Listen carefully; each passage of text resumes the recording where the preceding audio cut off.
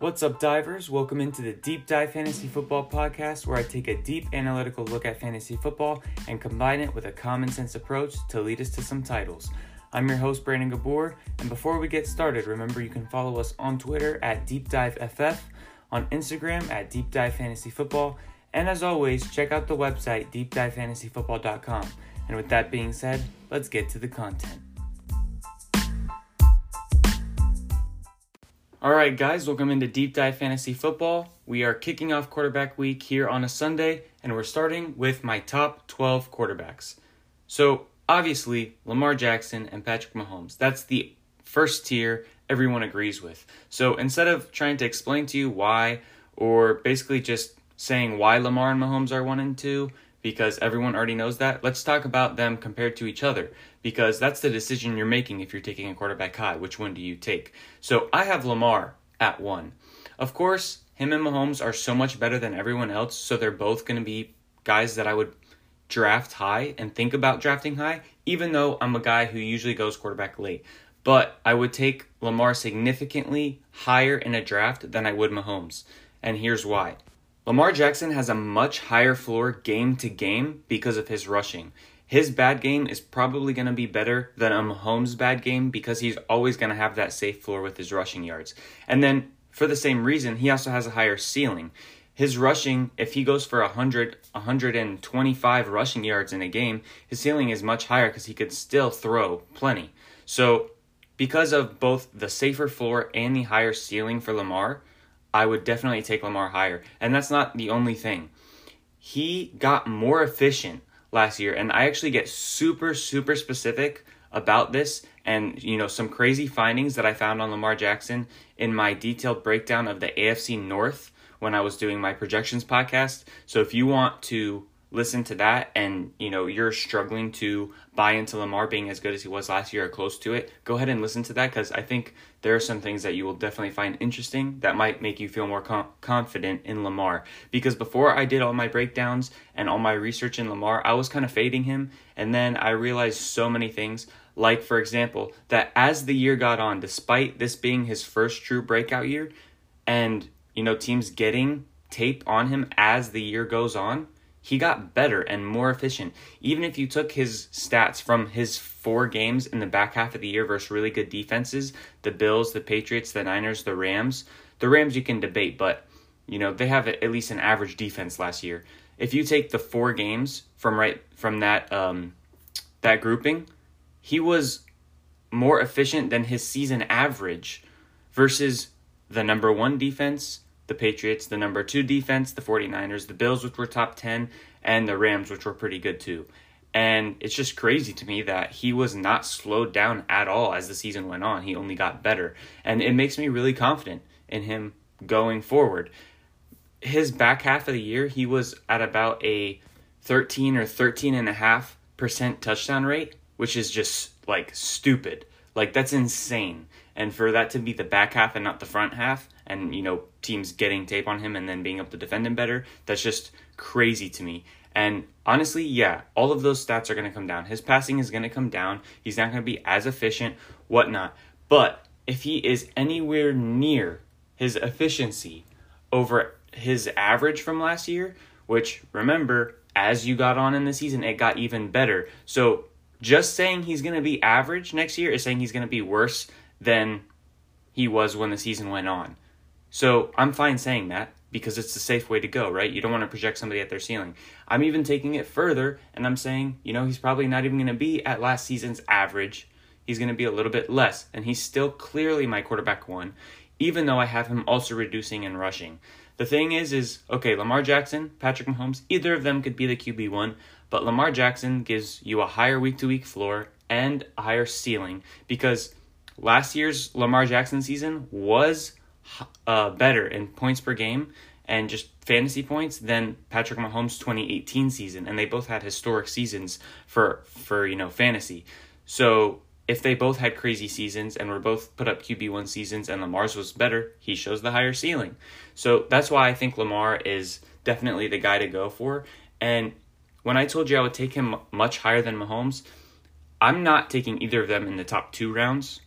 I can see and don't blame you if you want to do so, but I'm usually a quarterback late guy, like 95% of the time. But if Lamar Jackson slips into the third, I'll take him. I'll definitely take Lamar Jackson if he slips into the third. And a big reason of that, or to that, is because of my VORP project. And I might give you guys like a quick explanation of that eventually, but I don't want to take time out of this quarterback podcast to do so. But basically, VORP is value over replacement player. So Lamar Jackson, for me, per my projections, gives you a little bit over a 3 points per week advantage over the average quarterback on your opponent's team.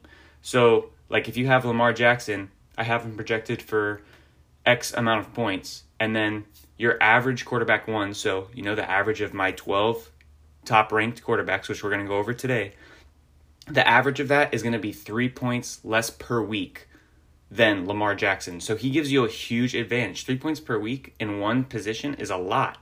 So that's why I would take him in the third round. And then Mahomes, it's about like a 1 point per week advantage. So that's why I have such a disparity between the two, because I would take Lamar in the third. Mahomes I probably wouldn't take in the third. I would take him if he fell to the top of the fourth. But I'm really just a guy who prefers to get my quarterbacks late. So that's why I pretty much have no Lamar or Mahomes shares in redraft leagues this year, or startups this year. And so now we can go ahead and get into Mahomes. He may be a safer pick in some people's eyes, because some people are worried about Lamar Jackson. They think he's a riskier pick due to the fact that he runs so much. I do think it's fair to say he may be riskier in terms of the likelihood of injury because of his frame. But I don't think that it's just because he runs more. Because at first glance, you might say, yeah, a quarterback that runs more should have a higher risk of injury. They're going to get hit more, yada, yada, yada. Well, actually, I saw some interesting stats that show it's not really true that quarterbacks that run more are more likely to get injured. It's, like knowing that you're going to get hit, getting braced for the hit is no more dangerous for risk of injury than getting hit behind the line of scrimmage or getting sacked or a QB hit right after you get rid of the ball, whatnot. All of those things are pretty equivalent in terms of the risk of injury. And also Lamar Jackson knows how to protect himself. I mean, yeah, he takes some bad hits every once in a while, but he's not like just putting his shoulder down and hitting people, trying to truck people over. He's a smart guy. He slides. He goes out of bounds a lot. He's really good in that manner. So I'm not really too worried about him getting injured. That's not something that I'm basing my decision off of if I'm choosing between Mahomes and Lamar. But I do understand that some people think that Mahomes is safer because of that. And as though I wouldn't say so, if that's what you believe, then that's fine. Go ahead and use that as your tiebreaker. I understand it. But either way, Mahomes is still amazing. He has elite weapons, better weapons than Lamar does, and he has a better play caller as well. So, there's not much that I need to say about these guys in terms of why they're so good. I just wanted to talk about Mahomes versus Lamar. And so now that's tier 1, clear tier 1. And now we're going to go into what I call my tier 2A. And it's 2A because I'll take these guys above my 2B. And 2B is just really small. It's only 2 people. So basically I have this tier that's 6 players, all pretty close to each other, except I think there's a good enough of a gap between the top 4 and the back 2 that instead of just leaving it as one tier, I kind of just do a minor split from 2A and 2B. And to start off tier 2A, I have the 4 guys, Kyler, Dak, Deshaun, and Russ. And it starts with Kyler. I was super high on Kyler last year, and it worked out really well. How is he, tell me, please, how is he not better this year than he was last year? Last year he was, I believe, the QB6 in most 4-point per passing touchdown leagues. And now he has DeAndre Hopkins. Now he's entering his second year in the league, has some experience under his belt. He's no longer a rookie. Same thing with his head coach, who is calling plays, Cliff Kingsbury. He's now going to be in his second year in the NFL and have some experience under his belt. Plus, the Cardinals struggled last year converting in the red zone. That cannot get worse. They will have a better red zone conversion rate, and they will have more touchdowns because they had the opportunity to have a good amount of touchdowns last year. They just really struggled. I don't see that happening to that degree. Even if they struggle compared to the league average, it's going to be better than they were last year. So how is Kyler not going to be better with new weapons, more experience, and just regression to the mean in terms of red zone efficiency. So that's so much improvement all around. I think his rushing is going to be the same, and the rushing is what puts him at the top of this second tier for me. Because while the other guys in this tier, Dak, Russ, and Watson, all do run the ball, and Watson probably runs the ball just as much as Kyler Murray this year, maybe even more. Kyler is going to be passing the ball a lot. He's going to have good weapons, and obviously he has better weapons than Watson since he just took Watson's best weapon away from him. So Kyler Murray is definitely my number one in this tier. But here's the thing with tiers. For me, the way I structure tiers is I group guys together in a tier that I'm okay taking them in any order depending on my team build. So if you have Kyler behind Dak, Watson, and Russ, he's, let's say he's your quarterback 6, I don't blame you, and I'm fine if you want to draft it that way because they're all in the same tier for me. So you can kind of change the order of these guys if you please. This is just my preferred order. So after Kyler Murray, I have Dak Prescott. He was super efficient last year, and initially we were kind of worried that his efficiency would go down, and that was something we were weary of, but we still had him all inside of our top 5 quarterbacks. But then they added CeeDee Lamb, and that's really going to help them maintain last year's efficiency. Even if they're not to the same degree as last year, they're going to be pretty close because adding a first-round wide receiver who some people thought was the best wide receiver in this draft class, and you didn't really lose anyone. You lost Randall Cobb, Jason Witten. Jason Witten's getting replaced by a better Blake Jarwin, and Randall Cobb is getting replaced by a way better, in my opinion, CeeDee Lamb. So you just added more pieces to your offense that are going to make you way better or should make you way better. But because of how efficient you were, maybe you get a little bit worse. But CeeDee Lamb makes a huge difference for my projections for Dak. He really does. Because he's their wide receiver 3. I mean, you're not going to be able to guard him. So I'm projecting the Cowboys to be one of the NFL's best offenses all around. Dak probably loses some of his rushing upside, though, and that's something I want to touch on. Because he's always been, until last year, the guy who runs for 6 touchdowns. He went for 6, then 6 again. And, last year he had less than that. And it kind of hurt him, but not really because he was amazing in all passing metrics. If he had his average rushing statistics last year, he would have been even better than he was. And I think he's going to kind of continue on the path that he did last year because last year his passing was so much better. Their passing game was just elite. And he didn't have to run the ball as much, and he didn't run as many touchdowns. And I think that's going to be the same thing you see now. Because when you have CeeDee Lamb, Michael Gallup, and Amari Cooper to throw the ball to, as well as Ezekiel Elliott, who's pretty decent out of the backfield, it's going to be hard for him to find reasons to run the ball in. So I think his rushing touchdowns are going to be a little bit low. He also is somebody that I was high on last year. And just like Kyler, my 3 guys last year were Kyler Murray, Dak Prescott, and Josh Allen. Those were the 3 guys that I drafted everywhere. Those were the only guys I drafted, except I did take Lamar as a flyer in one of my money leagues last year. But the main 3 guys that I had everywhere were Kyler, Dak, and Josh Allen. I had them all inside my top 6 last year. They all finished top 6 last year. So trust me, Dak is somebody that I like a lot.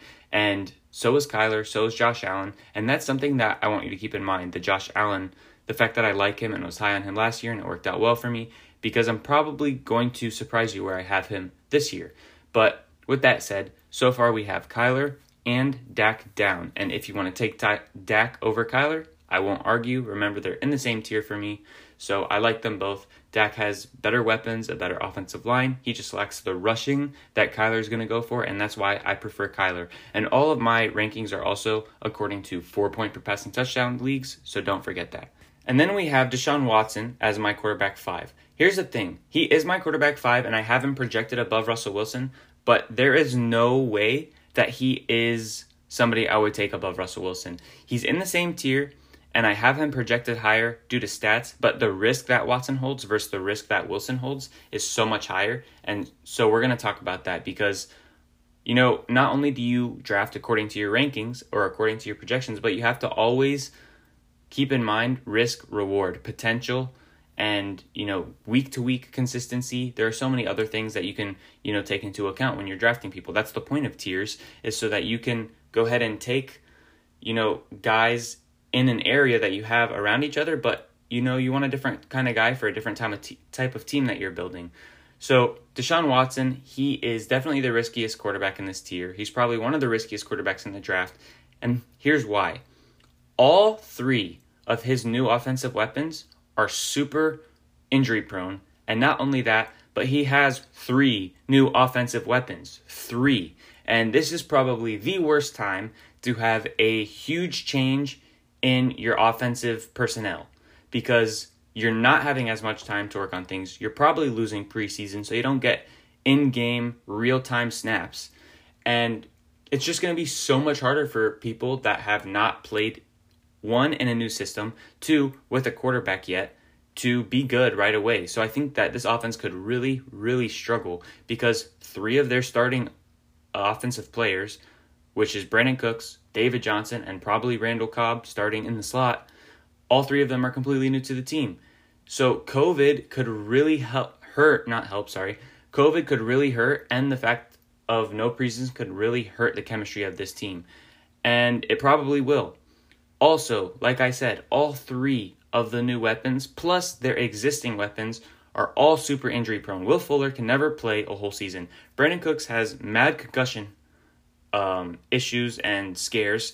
And David Johnson, we know that he's been struggling to stay on the field. And then Randall Cobb is like 45 years old. So you're telling me that everybody in that offense is super likely to miss time. And if any single one of them, not Cobb as much as the others, but if Fuller or Cooks misses time, that's really, really going to hurt Watson. Because Cooks and Fuller together on the field is going to be pretty interesting. They're going to both be guys that can go deep and take the top off the field. It might make it easy for Deshaun Watson to run. He might have like a Cam Newton 700-plus rushing yard season this year. And so he has huge potential because of it, because he's probably going to have to just carry this team. He's going to put this team on his back, and he's probably going to run like crazy. And assuming he doesn't get hurt trying to play hero every play, because that's what it's going to take this team anywhere this year, he could end up being a really good quarterback for fantasy. But it's not just about him getting hurt. It's about all of his weapons getting hurt. Because if Cooks or Fuller or David Johnson or anyone goes down, that offense is going to get worse. It's going to hurt scoring opportunities. And it's going to make each person that goes down is going to make this offense easier to guard. And it's going to make it harder for Watson to have any type of efficiency or anything going for fantasy purposes. So Watson is somebody that I'm really scared of. He's going way too high, in my opinion, because of all of the risks that go with drafting Deshaun Watson. And that's why I don't have him on any teams. I won't be having him on any teams that I'm drafting this year. So he's my QB5, but I would much rather Russell Wilson, who's my QB6. He might be the NFL's best quarterback. It's him and Mahomes versus each other. I don't think there's anybody else close to being the best quarterback. Lamar Jackson is great, but we haven't seen it enough from him. 1. 2, he was crazy efficient, and we have to worry if that's something that we're going to see a huge decline in. But like I said, I'm not too worried about it, but it's definitely something that is plausible.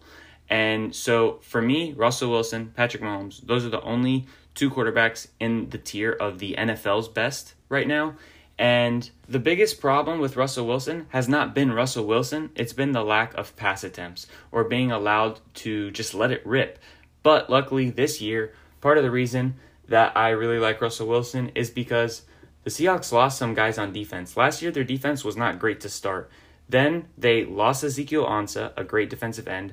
They lost Michael Kendricks, a really good linebacker. And right now, they still haven't even re-signed Jadeveon Clowney. It seems like that's the direction they're moving, but it still hasn't happened yet. Their defense is going to be worse than last year, much worse in my opinion, because I also don't even like their first-round selection at linebacker. I thought it was a super reach. He's a guy valued at like 3rd or 4th round coming into the pre-draft process. So I really don't think that their defense is going to make any steps forward. I think they're going to take a few steps back. Russell Wilson's going to be allowed to throw the ball more. And not only is he going to throw the ball more because I think they're going to have a worse defense and they're going to be falling behind earlier and more often, and so they're going to feel the need to throw the ball more, but also because DK Metcalf has, shown to be a great receiver that they got at a really good value last year, and him and Tyler Lockett, they give that offense some juice in the passing game. So maybe Pete Carroll is also just more likely to allow Russell Wilson to throw the ball more now that he has really good weapons. And so for those 2 reasons, I really like Russell Wilson. And honestly, I was a bit surprised because Russell Wilson, people don't really realize this. He's kind of like a Matt Ryan Jr., not to the extent and not as variable as Matt Ryan. Like Matt Ryan's up and downs are so extreme, but Russell Wilson goes up and down as well. And he's always super efficient. His up and down is just due to pass attempts because sometimes he'll throw for just around 500 pass attempts and then, or like 530. And then the next year he's at like 450. And it just goes up and down, and it's really frustrating for fantasy purposes. And he also has, that problem where he doesn't start the season too great in fantasy. Like we have almost accepted that Russell Wilson starts slow and then all of a sudden just ends up doing so good down the stretch. So I was surprised that I had him this high because that's something that I really always take into account, something that I don't like, but it's just because of the losses on the defense and the improving offensive weapons in the passing game that make me really like Russell Wilson. Also, they may bring in Josh Gordon or Antonio Brown. I'm not projecting that, but that's just also something to keep in mind that would raise Russell Wilson's ceiling. If they brought either of those two people in, Russell Wilson would probably be my number one guy in this tier above Kyler Murray. But as of right now, he's the last guy in this tier, but I would still take him over Watson because of the risk that Watson holds. And Russell Wilson has been a trooper in terms of staying healthy. He has no risk in that category as Watson does, and all of his weapons are pretty healthy guys. It seems like so far. DK had some questions in college and stuff, but we haven't seen him have any problems in the NFL yet, so I'm not worried about that. So that rounds out my Tier 2A. Remember, my Tier 2B are guys that are pretty much, in terms of projections, neck and neck with these four guys that we just went through, but I have a clear cut in between them, and that's Carson Wentz and Joe Burrow. And we will get to Joe Burrow because I know you probably think I'm crazy for having him as QB8 that high, because most people have him outside their top 15. But let's talk about Carson Wentz to start. He lost offensive guard Brandon Brooks, but they are bringing back Jason Peters and putting him at guard. So honestly, their offensive line, yeah, they took a hit, but it's a very, very minor hit. And so they might lose a minor step, but they're still pretty elite in my opinion. They've always had Carson Wentz be really good in fantasy when he's healthy. He's always done really good. And so now, not only, we're in the pre-draft process, preseason and stuff, he's healthy. So not only are you projecting him to be healthy for the whole season, so he should already be good because of the fact he always has been, but his cast of weapons has gotten so much better. It's amazing. I mean, that first game when Deshaun Jackson was healthy and they played against the Washington Redskins, Deshaun Jackson had like 100+ yards, 2 touchdowns. Carson Wentz was lighting it up. It was a great game for the Eagles in general. So he has Deshaun Jackson coming back. They even have insurance for Deshaun Jackson by trading for Marquise Goodwin, somebody who can do a lot of similar things that Deshaun Jackson does. Plus, they drafted Jalen Reagor, and J.J. Arcega-Whiteside, also a guy I really like, was playing hurt all last year, and it was very evident in his gameplay. And now he's going to be healthy. So you have a new first-round wide receiver, a burner who's back and healthy, who in his one game with you was amazing. You have insurance for him in case he gets hurt in Marquise Goodwin. And then lastly, you have your second-round wide receiver, J.J. Arcega-Whiteside last year coming back healthy, and it should be much better. So, and their offensive line is pretty much the same. It took a minor step backwards. So how is this offense not going to be amazing for fantasy? Like, I see this being one of fantasy's top offenses, one of the places that you are always going for DFS, trying to take your pick, throwing your dart towards Alshon Jeffrey, Reagor, Deshaun Jackson, Miles Sanders, maybe Boston Scott, whatever. And obviously he has the tight ends, Goddard and Ertz. And also Alshon Jeffrey, I didn't even touch on him yet, but he was not healthy all season last year either. If he plays 16 games this season, Carson Wentz is significantly better when Alshon is on the field. He averages like a half touchdown or a touchdown more with Alshon on the field. So you have all of these weapons, and it's going to be amazing for Carson Wentz. And honestly, their defense added Darius Slay, great, but their defense is still not the defense that brought them to the Super Bowl. It's not anywhere near that level, and Carson Wentz is going to have to throw the ball a decent amount. And because of the efficiency I'm projecting for him with all of these weapons, I would not be surprised if Carson Wentz leads the league in any category among quarterbacks, whether it be passing yards, passing touchdowns, completion percentage. Actually, completion percentage would surprise me because he likes to take a lot of shots downfield, and he's probably never going to be like a Drew Brees or Tom Brady or any of those high completion guys. But you get what I'm saying. He is amazing. Carson Wentz is somebody that I love taking in drafts. I think he has huge upside, and he could finish as the QB3 behind Lamar and Mahomes. It would not surprise me at all. Then we have Joe Burrow. I lost my bonkers, right? Like, Brandon's losing it. He just said Joe Burrow's QB8. Look, not at all.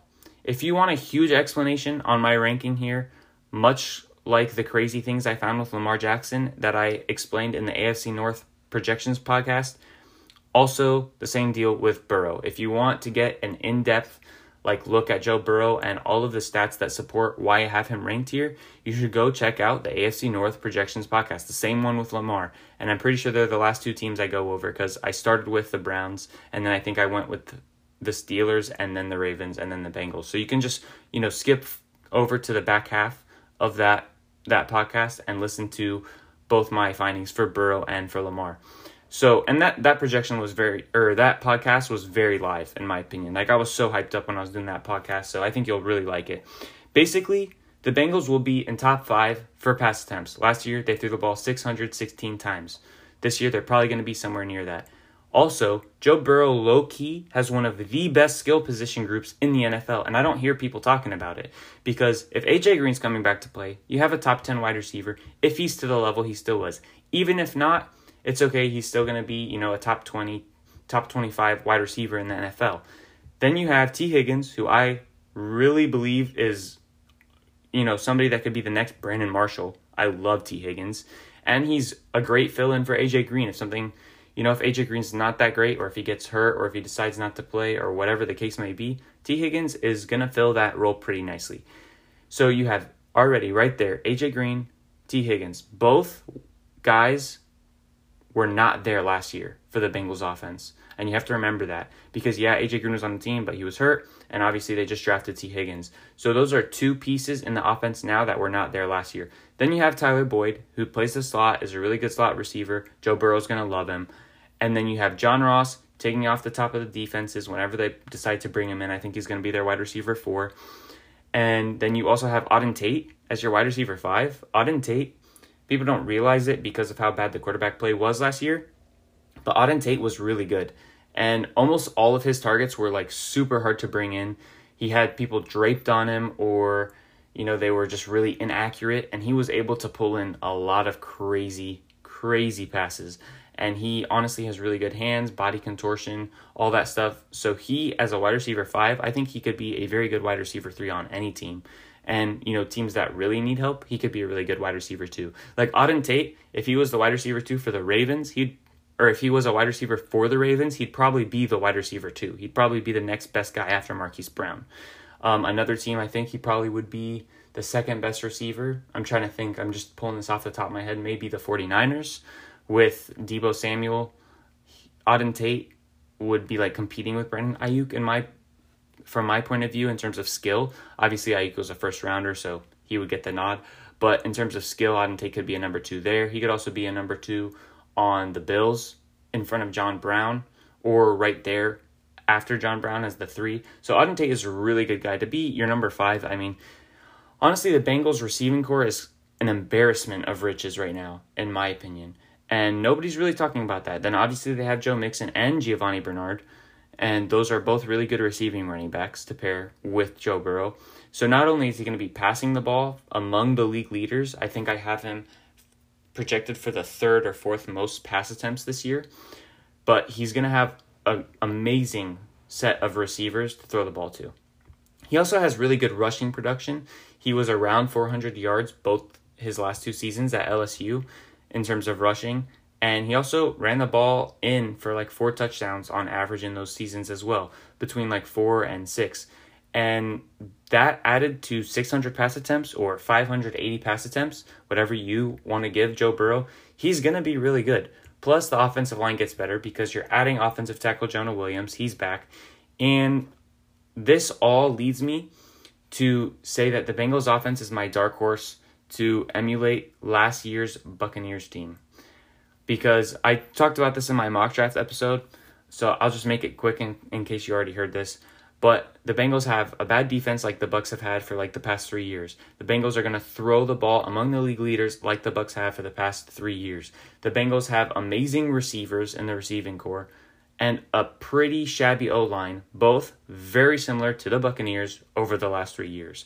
So the Bengals could really just be a great team for fantasy, even though as an NFL team, they're probably going to have a bad record and not be that great to start off. And speaking of the Buccaneers, that starts me off in Tier 3. So that's the end of Tier 2. I did Tier 2A and Tier 2B. So now I can get into Tier 3. So we were just talking about the Buccaneers, and that starts me off with Tom Brady. The Bucs threw the ball 600 plus times the last 2 seasons. Over the last 2 seasons, they average 5,300 passing yards. 5,300. Brady will be asked to let it rip. Now, the Bucs defense over the last half of the season, yes, they had easier matchups, but their defense was definitely getting better. They had one of the NFL's best rushing defenses, if it wasn't number one. It's depending on, whether you look at it by like points given up in the run game or rushing yards allowed, or however you look at it, will give you a little bit different numbers. But they were one of the best rush defenses by far. And Brady has one of the best weapons he may has ever had. And so why did I mention the defense? Just because, yes, I'm not projecting Tom Brady to throw for 5,300 passing yards. I do project him to actually lead the league in passing yards, though, as well as passing touchdowns, but it's so close. I have him like 4 yards ahead of Patrick Mahomes, and he's in the 4,800s, just like Mahomes is for me. So I have him about 500 passing yards less than the average that the Bucs have thrown the past 2 years. And people are worried about Brady's arm.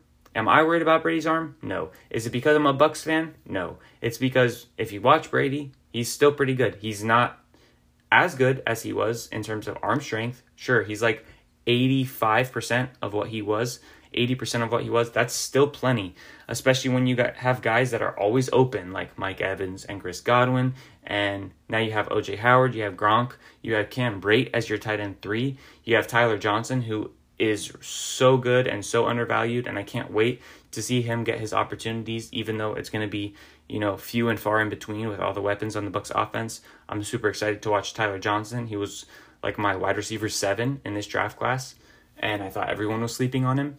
And then once my team drafted him, I was like going bonkers. I was like running around the house screaming. But anyways, that aside, Tom Brady has amazing weapons. PFF has ranked the Bucs offensive line coming into this year, so not last year, but coming into this year, the Bucs offensive line is ranked at 13 for them. Last year, they ranked the Bucs offensive line for how they finished at 7. The Bucs offensive line is not as bad as everyone thinks this past year, and now it got better because you added Tristan Wirfs. Maybe they don't perform to, 7th best like they did last year, but they have better names and better guys that are going to be more consistent. And honestly, if you're offensive lineman, think about this. You're an offensive lineman. You've been blocking for Jameis Winston for the past however many years you've been in the league.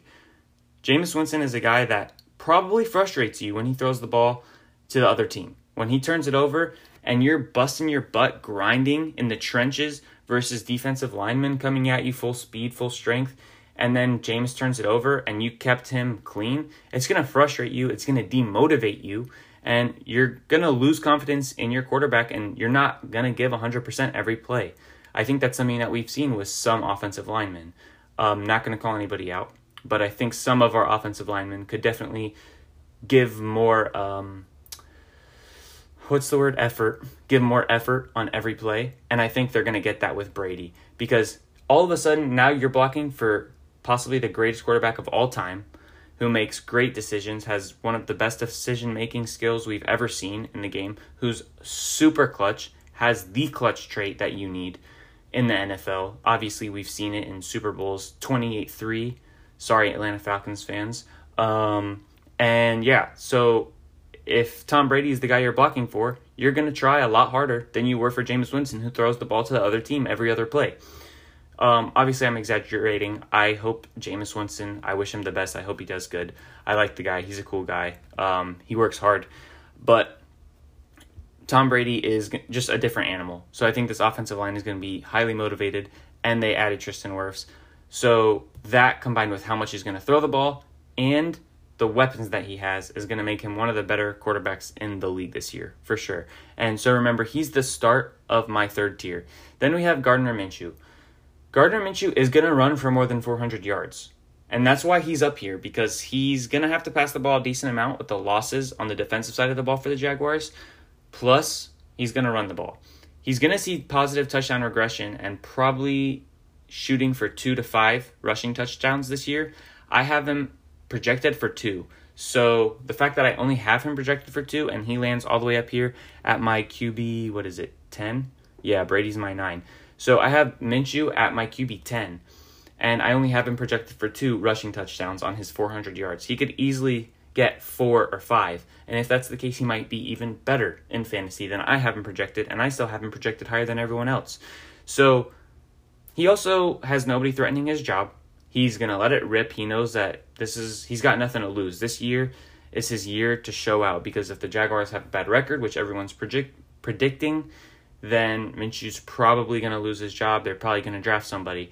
So if that's the case, Minshew knows that he, 1, needs to lead the Jaguars to a winning record to make it harder for the Jaguars to replace him. And 2, he needs to just go all out and show, even if he makes mistakes, he needs to show that he has some upside or some potential to groom for any other teams or offensive coordinators or quarterback coaches that, are watching him and might say, hey, this is a guy we should bring in as a backup, and maybe, who knows, maybe we can groom him to be the successor we've seen, A, B, and C from him this year in 2020. So Minshew wants to provide those A, B, and C, those reasons for people to think that he could lead a franchise in the future. So he's going to take some shots. He's going to take risks. He's got good players to do it with in DJ Chark, D.D. Westbrook, and the newly drafted Laviska Shenault in the second round. And so I think he's really just going to show out. He also has Chris Thompson added in the receiving game at the running back position, and Chris Thompson is definitely more efficient and more explosive in the receiving game than Leonard Fournette. And like I said, they lost a bunch of defensive pieces, mainly A.J. Boye and Calais Campbell, and that's going to put them in more pass-heavy game scripts. Plus, Yannick Ngakoue is probably not playing for the Jaguars. Even if he doesn't get traded or whatnot, I don't know the complete logistics. It's been a while since I've touched up on his contract situation and, if he holds out, what that means, if he's unrestricted or if he's still, that year doesn't count and he's still under the Jaguars' control or whatnot. But I really don't see him playing for them because he's so frustrated with them. All he wants is to get out of Jacksonville. So Minshew Mania over here, alive and well, brother. Alive and well. Now we get to quarterback 11. We're almost done here. We're still in the third tier. Josh Allen. So like I said, you guys are probably going to be surprised that I have him lower than most people, especially when I was so high on him last year and it worked out for me.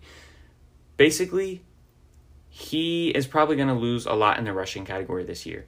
And this is why. They drafted Zach Moss, who's going to be way better than Frank Gore, way more efficient than Frank Gore. And I think most of us at this point, most of us that have been, paying attention, listening to mad podcasts, reading mad articles, and all that stuff, most of us know that Frank Gore was so bad near the goal line last year. He could not punch in anything to save his life. Every time he got a goal line touch, he would get half a yard or a negative half a yard. He wouldn't go anywhere. He wasn't finishing off those runs in the end zone. And a lot of times, who finished those runs off, who finished those drives off? It was Josh Allen. I don't project Zach Moss to have that problem that Frank Gore had. And I think Zach Moss finishes off those runs. If Zach Moss was in Frank Gore's shoes last year, you're taking 3 to 4 rushing touchdowns away from Josh Allen from Zach Moss finishing runs at the goal line. That's a lot. That's a lot of fantasy points, especially when we're talking 4-point per passing touchdown leagues, because, your rushing touchdowns are 6 points. That's 24 points. If you take away 4, that's a lot. That's more than that's like a 1.5 per game. It is a 1.5 per game. So I think that's going to hurt Josh Allen, 1. And 2, the addition of Stephon Diggs is going to help their passing game so much. Josh Allen is not going to see the need to run the ball more. So why is that a bad thing? I mean, that's probably something you're wondering. Why is that a bad thing? If his passing game is getting better and you're saying he's going to be worse because he's not going to run as much, but it's because he's getting better in the pass game, why is that bad? Well, it takes 25 yards in the passing game to get to 1 point, and it takes 10 yards in the rush game to get to 1 point. So the running game is 2.5 times more deadly in fantasy for producing fantasy points than the passing game. And so, yes, I do think he's going to be much better passer. Not much better, but he's going to be more efficient. and he's going to have better metrics and better total numbers in terms of yardage and probably pass touchdowns and whatnot than last year. He's going to lose in the rushing category, and that loss is not going to be offset by the addition in the passing. It's going to hurt him a little bit. So those two things combine for me having him a little bit lower than other people. And remember, he's in my third tier. So if you want to take him above Minshew, if you want to take him above Brady, trust me, I'm not arguing that at all whatsoever. They're all in the same tier. You can order them however you want, but I would not take him over Carson Wentz or any of the other guys that we've talked about so far. That is not in this tier. And so you could put him at QB9, because right now I have him at QB11, but there's two guys in front of him, Minshew and Brady, in this tier. So you can put him at QB9 if you want. And I'm trying to see, that's pretty much all I have for Allen. So yeah, he's had 8 touchdowns and 9 touchdowns on the ground the last 2 years. That's probably going to be like 6 this year, and that's, me feeling kind of risky by putting it at 6 or 7. I actually put it at 7, but I wouldn't be surprised if it's, as low as 4 or 5. I just think that we're going to see a little bit different type of offense here for Josh Allen. He's just going to scramble less and be able to stay in the pocket more because he has better weapons. Now that brings us to our last guy that we're going to talk about today, Matt Ryan. Matt Ryan is not the last guy in this tier. He's just the 12th quarterback, so that's why this is where we stop today. But he has huge upside. Matt Ryan, he's up and down. Like when I was talking about Russell Wilson going up and down because of pass attempts, Matt Ryan just goes up and down because he's Matt Ryan. It's not because, he passes the ball less and then, obviously that leads to less production. No. He just goes up and down in touchdown rate, yards per completion, yards per target, everything. Like completion percentage, everything is up and down every single year. Over the last 5 years, I graphed his metrics at all of the stat categories that I just mentioned to you, and it literally made a W.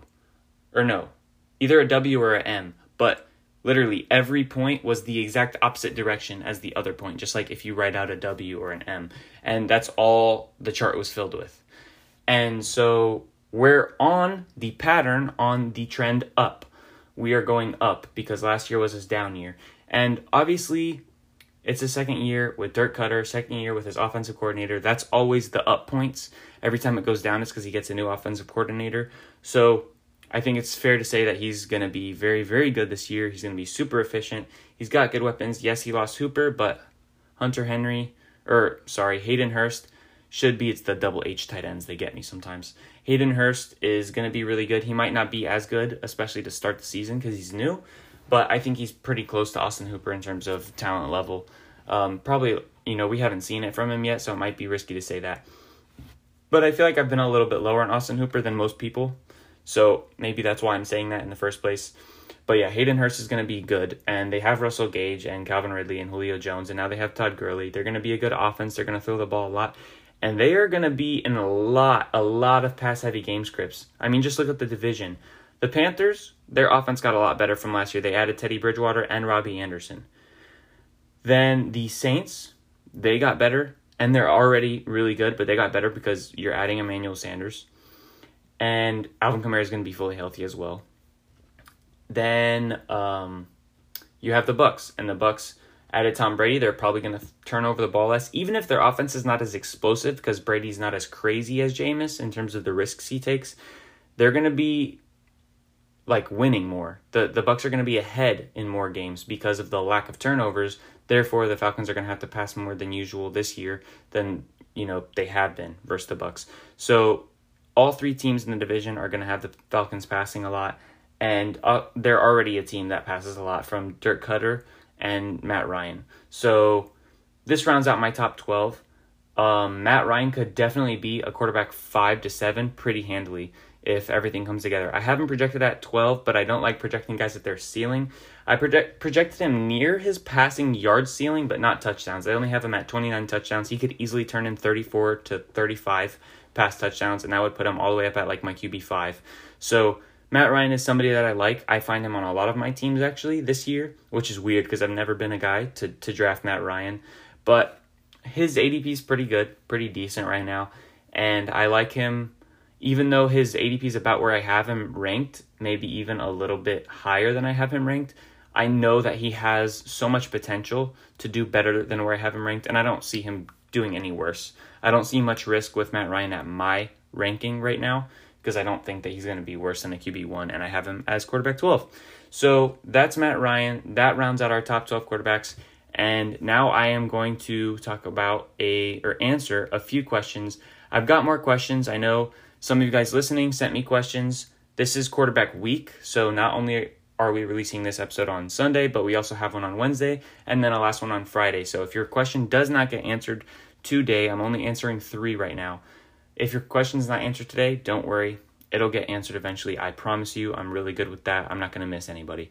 So Sal Kusumano, I hope I'm saying your last name right, but Sal asks, does it make much of a difference if a quarterback touchdown is the same as for other players? So instead of a touchdown being 4 for quarterback and 6 for everyone else, if touchdowns are 6 for everyone involved.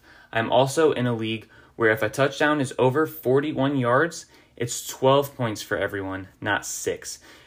So your question is, does it make much of a difference? I think it makes an extreme difference, Sal. Here's the reason why. A lot of guys in my rankings, because remember, I do all my rankings by 4 point per passing touchdown, 6 point per rushing touchdown. So a lot of guys that make it high in my rankings are guys that run the ball a lot. Gardner Minshew, Kyler Murray's really high because of his rushing. Burrow's high because I know he can run the ball a decent amount. Josh Allen is high because he runs the ball a lot.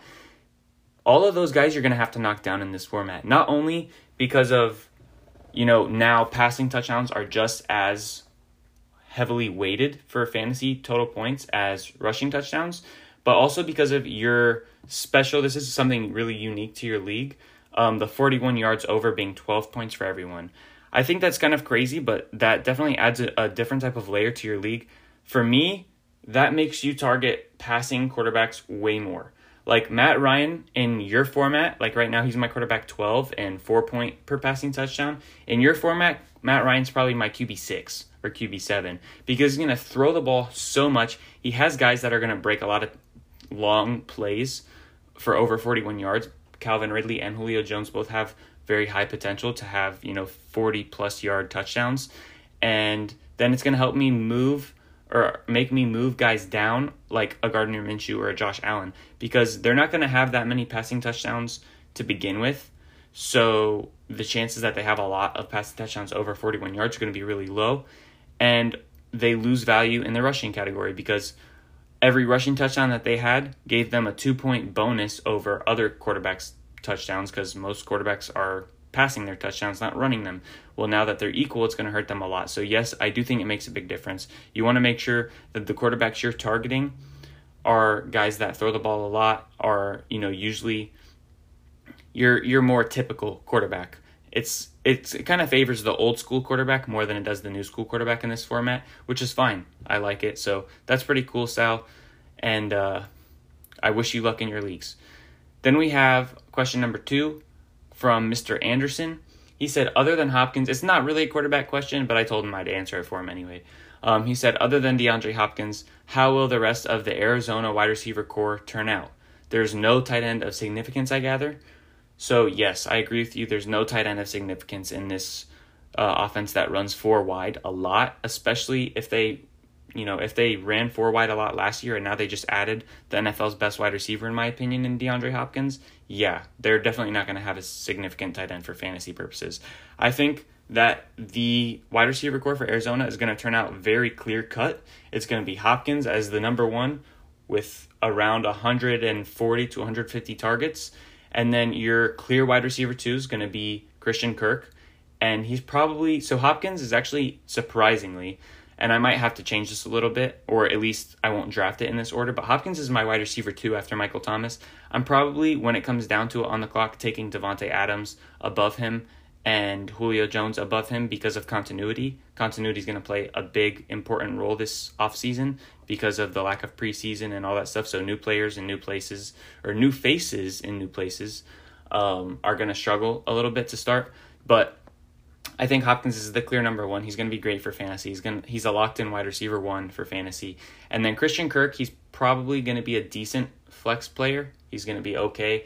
I have him in my wide receiver 30s, but he's definitely a guy, especially if Larry Fitzgerald takes a minor step back because of age, that is, going to have a chance to produce. And he's going to be super efficient too with the addition of Hopkins. And his rookie year, he was much more efficient than his sophomore year, where he was playing a little bit dinged up and, struggled with number one coverage and whatnot. So I think moving back to that number two coverage and not being dinged up, being fully healthy, Kirk is going to be a really good wide receiver in, your flex, one of the guys that you could target in your late rounds if you go RB heavy. That could be a good addition to your team. He's their clear wide receiver 2, and then obviously Fitzgerald is their wide receiver 3. If you want me to go deeper, this is Deep Dive Fantasy Football Podcast. So to go a little bit deeper, Hakeem Butler and Andy Isabella, if they're on your waivers and you're in a really deep dynasty league, pick them up because they're going to be really good. Even if you want to, try to trade for them, buy low for, towards the team that has these guys, go ahead and try that out too, because Andy Isabella, we know Fitz is going to be gone soon. Obviously, Hopkins is going to be their locked-in 1 now, and Christian Kirk is their locked-in 2. So the fact that they run 4 wide receiver sets is going to mean that their third wide receiver, whoever they may be, is probably going to have some decent games and be fantasy relevant. So I think that Hakeem Butler and Andy Isabella both have an equal opportunity to be that wide receiver 3. And the reason I say so is because Isabella is a guy you could play in the slot or outside, and he's a burner. But Hakeem Butler is a burner too, except he's 6'4" or 6... Man, I was so high on Hakeem Butler. I can't believe I don't remember this. He was one of my top 5 wide receivers actually coming into the draft last year for that draft class. But he's between 6'4" and 6'6". He's huge. And he ran, I believe, a 4.4. So he's really fast, really athletic, and he's really bendy too. He's very much like Denzel Mims, actually. My NFL player comparison for Denzel Mims this year coming in was Hakeem Butler. So he's somebody that I think could be really good. I know he was hurt last year. He didn't get any opportunity to get on the field for the Cardinals. That's not obviously going to be the case this year. And then Andy Isabella is, another guy who could end up... They drafted him higher than Hakeem Butler. They drafted Andy Isabella in the second round. So he's going to have a little bit of a bump in terms of pedigree to get on the field, but I think Hakeem Butler is better. So taking a shot at either of those guys will be good. And then last question, is Nate Olb, or Olby? I'm assuming it's Olb, O-L-B. So Nate, you asked if there is a rookie quarterback other than Joe Burrow who makes a fantasy impact this season, and if so, by what week? Short answer, no. I do not think that there will be. Joe Burrow is the only quarterback that's going to start this season.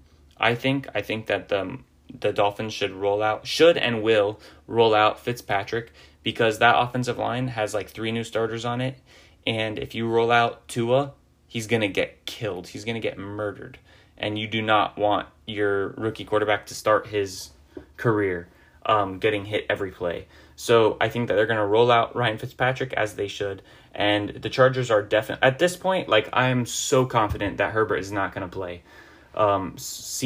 this year. I'm probably 70% confident, 80% confident he doesn't play at all. But I'm almost 100% confident Tyrod starts. And Tyrod's going to be better for fantasy than Herbert. So even if Herbert ends up coming in, he's not going to run the ball nearly as much as Tyrod. And that defense is so good in LA.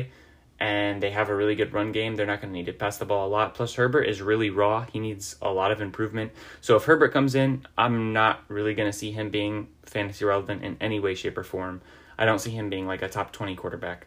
And then if Tua comes in, for some reason, some people think that he runs the ball. Tua doesn't run the ball at all. He's a traditional, he's a West Coast kind of guy. He's a high-tempo, good mental processor, whatnot, at the quarterback position. But he doesn't run the ball at all. He's, the guy that's going to stay in the pocket, shift around the pocket, and maybe, scurry out to the side to make a play. But, yeah, he's not running much, so that's going to hurt him in fantasy. And the Dolphins are not yet good enough to the point where he can be really good fantasy-wise just based off passing only. Because, remember, I have guys like Brady and Matt Ryan and Drew Brees ranked in, the back, 10, 11, 13 range, and they're obviously going to be way better passers than Tua, and it's because they don't have any rushing upside. Tua doesn't have rushing upside either, so unless he has weapons like those guys do, which he does not, he's not going to be fantasy relevant either, and then I don't think Jordan Love's going to hit the field. So those are, the only rookie quarterbacks that really have a chance to do anything. I mean, maybe not. Like, we didn't expect Gardner Minshew to show up last year, and he was pretty good. Maybe you see that with like a Jacob Eason or something. I don't think so, but you never know. But yeah, I would say no. There's nobody going to be fantasy relevant among the rookies except for Joe Burrow. And that wraps up the start of quarterback week. Thank you for tuning in here on a Sunday, or at least that's when it released. I don't know when you're listening, but thank you for tuning in to my top 12 quarterbacks. And remember the tiers. That's the most important thing. We're going to go over the tiers one last time. Tier 1, we obviously have Mahomes and Jackson. Tier 2A is Kyler, Dak, Deshaun Watson, and Russell Wilson. And then part B of that second tier is Carson Wentz and Joe Burrow.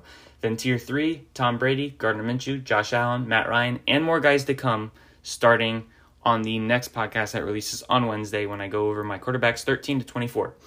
And so remember, draft by tiers, and then, find your risk-reward type of players that you want. If you want to go for the high potential guy or the low or high floor, safer guy.